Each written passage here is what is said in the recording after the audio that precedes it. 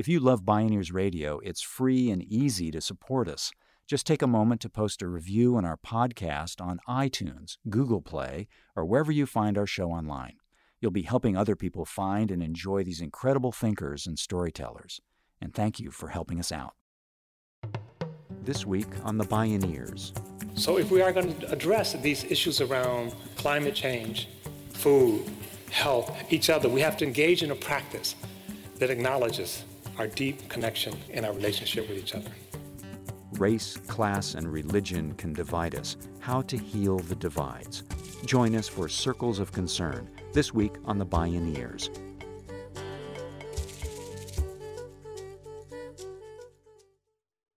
This program was made possible in part by Organic Valley's pasture-raised organic dairy products, bringing the good from our family farmers to your table at organicvalley.coop.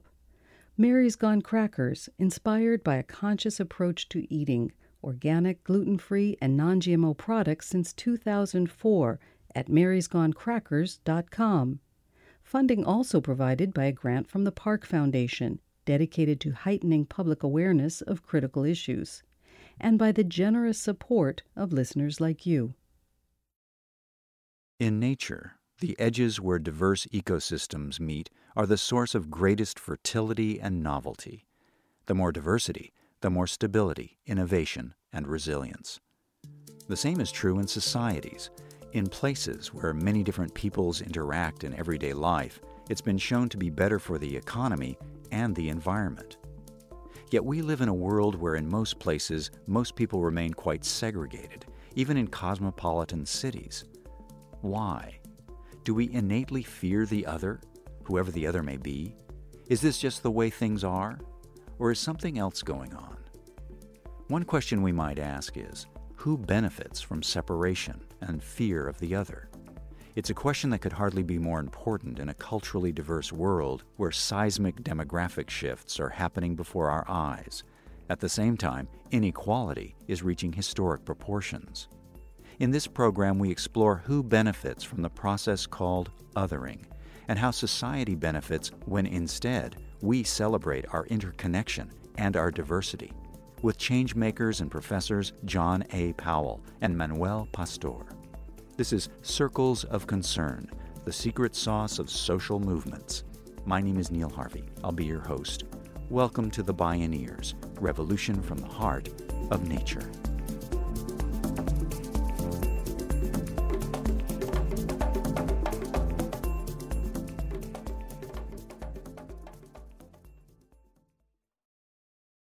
This is actually a very difficult, interesting, challenging time. We're in the midst of a paradigm shift. The paradigm is going to shift. In which way it shifts, in part, depends on what we collectively do and don't do. John A. Powell is a nationally respected voice on race and what he calls the othering process that creates social divides. He leads UC Berkeley's Haas Diversity Research Center and holds the Robert D. Haas Chancellor's Chair in Equity and Inclusion. He's on the faculty of the UC Berkeley School of Law and has closely studied the links between racism and corporate power. He's the author of Racing to Justice. We've had capitalism in this country and West for a long time. And since the 1970s, there's been an explosion of inequality. There's been an explosion of redesigning systems that concentrate wealth. There's been an explosion, a retrenchment in terms of issues related to civil rights, voting rights. There's been a celebration of our separation and not our connectivity. How did that happen? What's propelling that? A lot of people have talked about growing inequality. A lot of people talked about corporate greed, but we don't understand what's driving it. Is it just greed? I don't think so. I think it's profound anxiety. They're people.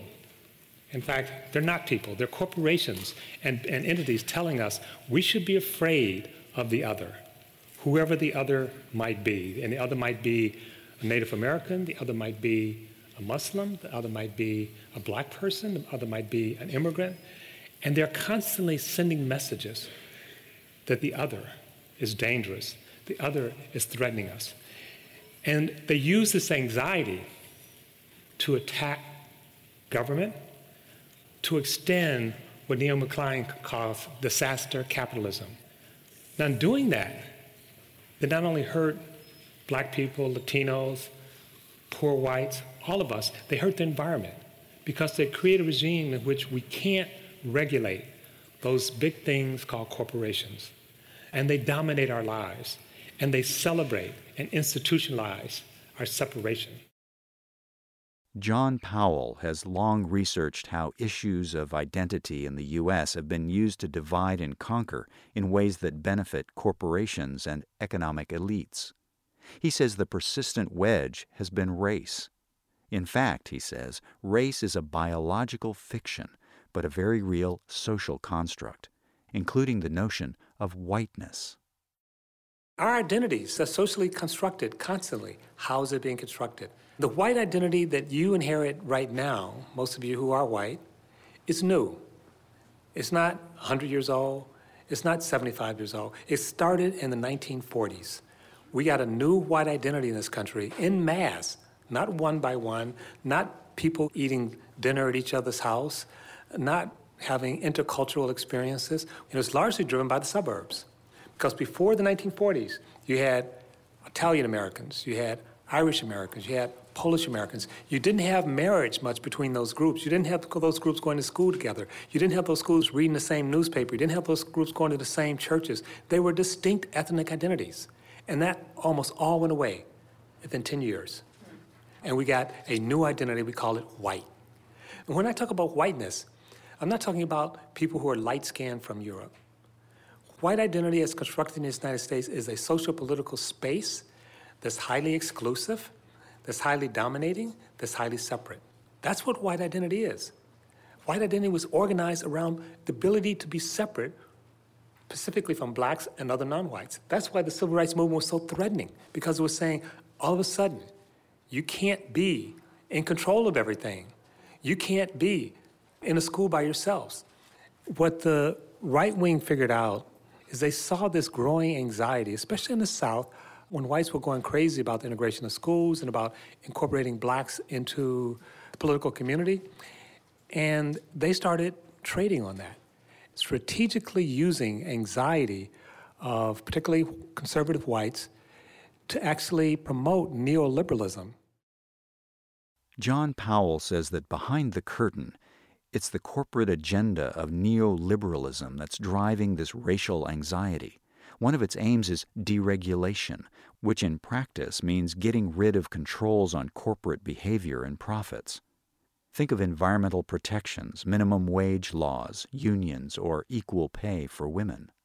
Often race is used as the wedge. It's framed with charged code words such as states' rights, forced busing, illegal aliens, inner-city rioters, or welfare queens. But the real driver, says Powell, is corporate economic interests. The formidable challenge today is that demographics are changing dramatically and shuffling the political deck. According to academic and activist Manuel Pastor, the other is gaining.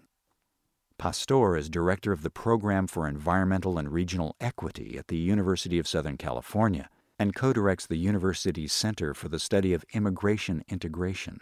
He's a professor of sociology, American studies, and ethnic studies at USC. America is changing, and it's now projected that by the year 2042, 2043, that the United States will be a so-called majority-minority, or, as I like to think of it, all minority all the time, country. California crossed that threshold some time ago. And when people see that demographic change going on, they tend to think that what must be driving it is immigration. That's certainly what drove it in the past. But that is no longer the case. Immigration into the country has slowed down dramatically. In fact, net migration from Mexico over the last 3 years has been zero. And what's actually driving the change now is the change in the youth population. For the last 10 years, what happened to, for example, the number of young whites? It fell, the number of young whites in the country, by 4.3 million. And at the same time, number of young African Americans fell slightly. Some of that's re-identification into the multiracial category. The number of young Latinos in the country grew by 4.8 million. The number of young Asian Pacific Islanders by 800,000. That's the next America. One fact that grabbed Pastor's attention was the changing nature of how U.S. Latinos identify racially on the census. The Census Bureau asks people to mark their race, and then whether they are Hispanic or non-Hispanic. In 1990, about 42% of Latinos marked other rather than marking white or black or Asian. And so the census said, we need to figure this out. They started looking at the individual answers people would write down.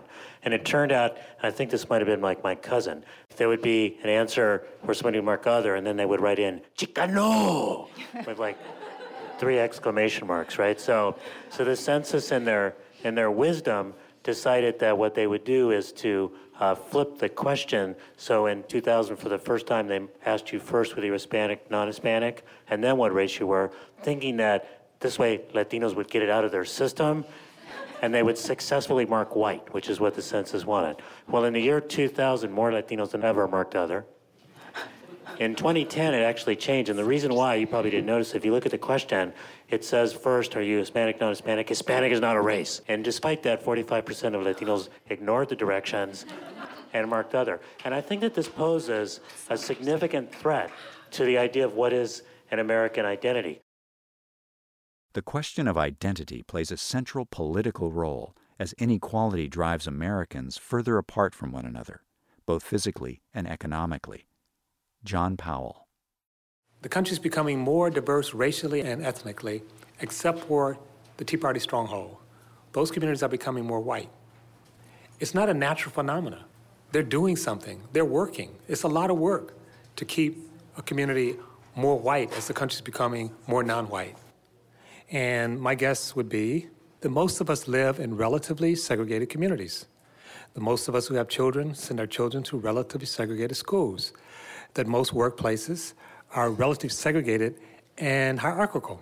So as you go up to the top of the food chain, you're more likely to get, in this country, you're more likely to get men, you're more likely to get whites. And that's despite the fact that virtually all of us, not everyone in the United States, but almost everyone in this room would say we actually promote, embrace the idea of equality and fairness and inclusion. So how is it that we have these ideas, but the practice of those ideas don't happen? So part of it is the way structures and systems behave, and who designed those structures and systems. John Powell says that in order to overcome our separation, we need to recognize and celebrate our interdependence.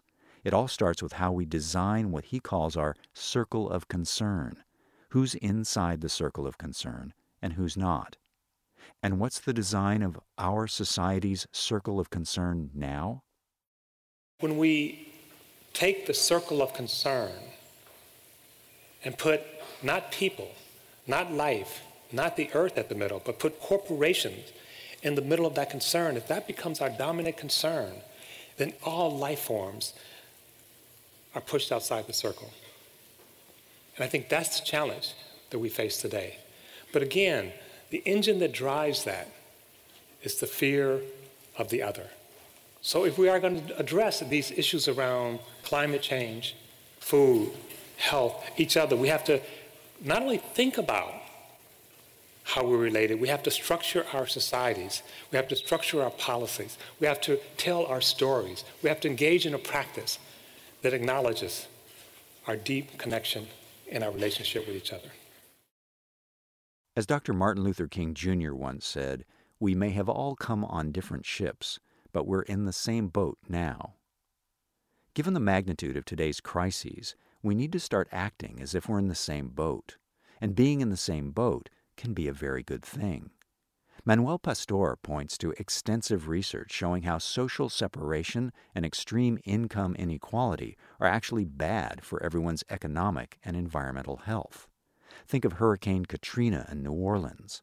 Letting the lower Ninth Ward, black and poor, be vulnerable to a storm made the whole city vulnerable. And when communities of color refuse to be dumping grounds for toxic pollution, companies are forced to figure out how to clean up their act. Other research shows that high levels of economic inequality, very high levels of racial segregation, and very disparate conditions between city and suburbs are big drags on economic growth. Power. Manuel Pastor says that's what determines who's in the circle of concern. One path to power is social movements. Pastor says there are proven ways social movements succeed, a kind of secret sauce of social change. On the fundamental side, movements are all about a vision and a frame. Van Jones, an early attendee at Bioneers, reminds us that Martin Luther King did not go to the steps of the Lincoln Monument and declare, "I have an issue," which too many of us do, right? Instead, he declared, "I have a dream." So movements are about a dream, about a vision, about a narrative that's deeply rooted in values, but it helps to frame people's understanding. Movements have to have an authentic base in key organizing and real constituencies that face challenges and issues. So a lot of times people will say they've got a movement when really all they have is a Twitter handle. So what we need to look for is movements that are actually engaging an authentic base and are developing leaders at that base. One dramatically important movement in the last couple of years has been the Dreamers. And imagine that, a ragtag group of people, young people, who quote unquote have no right to be in the country, somehow standing up for their rights as human beings and being able to force the president into deferred action for childhood adjustment and essentially force the president into administrative relief. How did they do it? How did they do it? They developed a story about them being dreamers and wanting to contribute to the United States. They rooted themselves deeply in the values that appeal to many different people, but they also had a strategy to shift the balance of power. They challenged not only Republicans in the Congress, but the president himself by threatening to occupy his campaign offices in 2012. That's how change happens. Manuel Pastor says the Dreamer movement understood that the best way to be safe was not by hiding. Instead, they declared themselves as undocumented and faced the consequences. They borrowed some pages from the playbook of the successful LGBTQ social movement for gay rights. They came out. Pastor spoke with us at a Bioneers conference. And so these young folks, after declaring they're undocumented, have been occupying congressional offices, etc. They managed to force the president to do deferred action for childhood adjustment, which is a program which is given a 2-year stay. It'll probably be renewed. So that young people who would have been deported are instead able to enroll in this program, be able then to access driver's licenses, etc., and be able to contribute really to the economy of the United States. That's a redistribution of opportunity. But interestingly, it's a redistribution of opportunity which has made sure that we're more able to utilize the talents of these young people. And so it's really contributing to the prosperity of everyone. That's the best kind of redistribution that goes on. Pastor says other ingredients of the secret sauce of successful social movements include being committed for the long haul, as well as to an inside-outside strategy with governments, champions press from both inside and outside the system. And because social movements are about redistributing opportunities and resources, it's imperative to demonstrate how doing so will make everyone better off. That means you've got to have a viable economic model. It also means you better have your facts right. It is increasingly important to have research be backing up what we're talking about.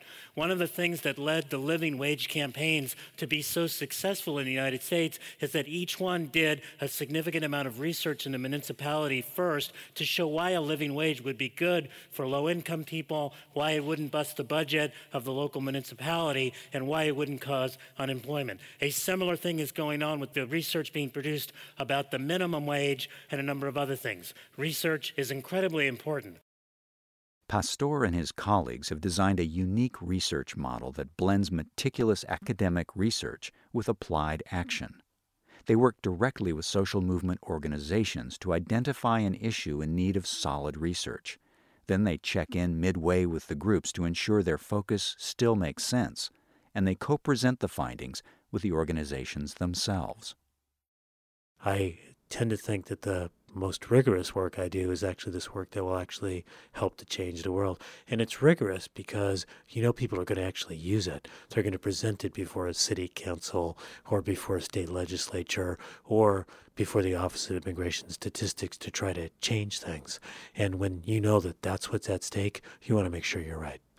We've done work with environmental justice organizations, helping to create a tool to document those communities that are overexposed and socially vulnerable. And that work with these environmental justice organizations has led in part to a state law in the state of California, SB 535, which is taking 25% of the revenues from the cap and trade system and putting them into communities that are environmentally overexposed and socially vulnerable to facilitate their adjustment to climate change. What group in California do you think is most concerned about the environment, most worried about climate change, most wanting the state to do even more to sustain the fight against global warming? Latinos. We traditionally, when we thought of environmentalists, we thought of white people with Birkenstocks, right? I see you, right? But when you look at the polling data for the last 10 years, Latinos are more concerned about the environment than white voters in the United States, in California, by about 12 percentage points.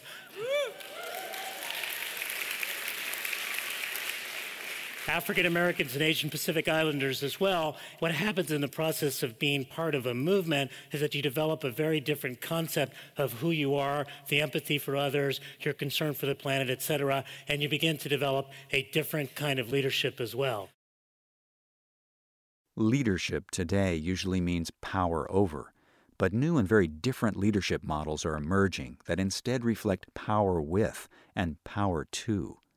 Pastor uses a leadership metaphor he learned from an organizer from Mexico, the game of chess versus the jigsaw puzzle. And what he said is that in chess, there's only two different colors, usually black and white. In the jigsaw puzzle, there are many different colors, and indeed a single piece can be multi-hued. In chess, some pieces are far more powerful than others.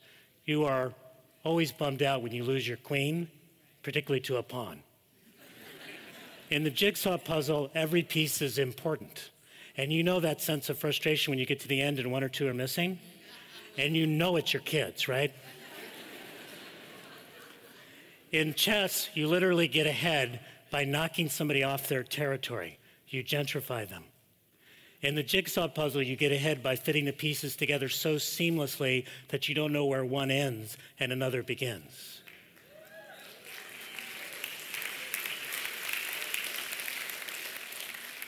In chess, the object is to win.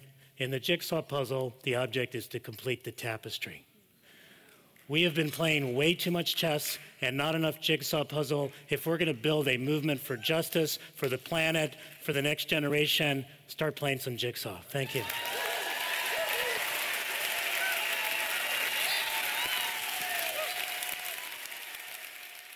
We need a beloved community. We need a community where, as Cornel West says, justice is the public face of love. We talk about a caring economy where we actually have tax breaks for caring for your children or your elderly parents, where we actually make it untenable to pollute the earth, where we recognize our interbeing, where we create structures that actually support life. So it's not just an idea, it's a design. How do we actually make this real in our lives? My father's a Christian minister. He's 94 years old. And one day I was kind of, down with all the heavy stuff we have to do. And he said, "What's up, John?" And I said, "Well, I feel a little down because there's so many things on my shoulder. There's so much need on the planet. There's so much that I have to do, and I don't feel like I can do it by myself." And he said, "You're not by yourself." And for him, he said, "God is with you." I'm not a big theist, but I knew what he was saying, that the universe is conspiring with us, that we're conspiring with each other. And I think if we do that well, we not only can save ourselves, we can learn or practice our connection and our love. Thank you.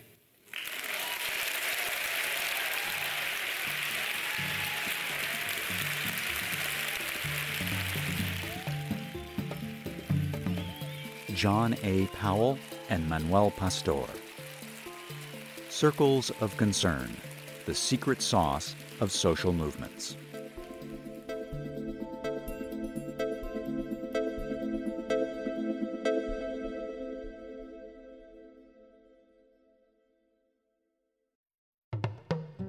You can see and hear more from John Powell and Manuel Pastor, or explore more Bioneers radio shows and video programming online at bioneers.org. For information on attending the National Bioneers Conference and Bioneers events in your area, please visit bioneers.org or call 1-877-BIONEER. The Bioneers, Revolution from the Heart of Nature is a production of Bioneers and Collective Heritage Institute. Executive producer, Kenny Ausubel. Written by Kenny Ausubel. Senior producer, Neil Harvey. Managing producer, Stephanie Welch. Station relations, Ana Iglesias. Interview recording engineer, Jeff Westman. Our theme music is taken from the album Journey Between by Baka Beyond and used by permission of Hannibal Records, a Rykodisc label. Additional music was made available by Sounds True at soundstrue.com. For more music information, please visit bioneers.org. The opinions expressed in the Bioneers Revolution from the Heart of Nature radio series are those of the presenters and are not necessarily those of Bioneers and Collective Heritage Institute, the underwriters, or this radio station. My name is Neil Harvey. Thank you for listening. I invite you to join the Bioneers in inspiring a shift to live on Earth in ways that honor the web of life, each other, and future generations. This is program number 0615.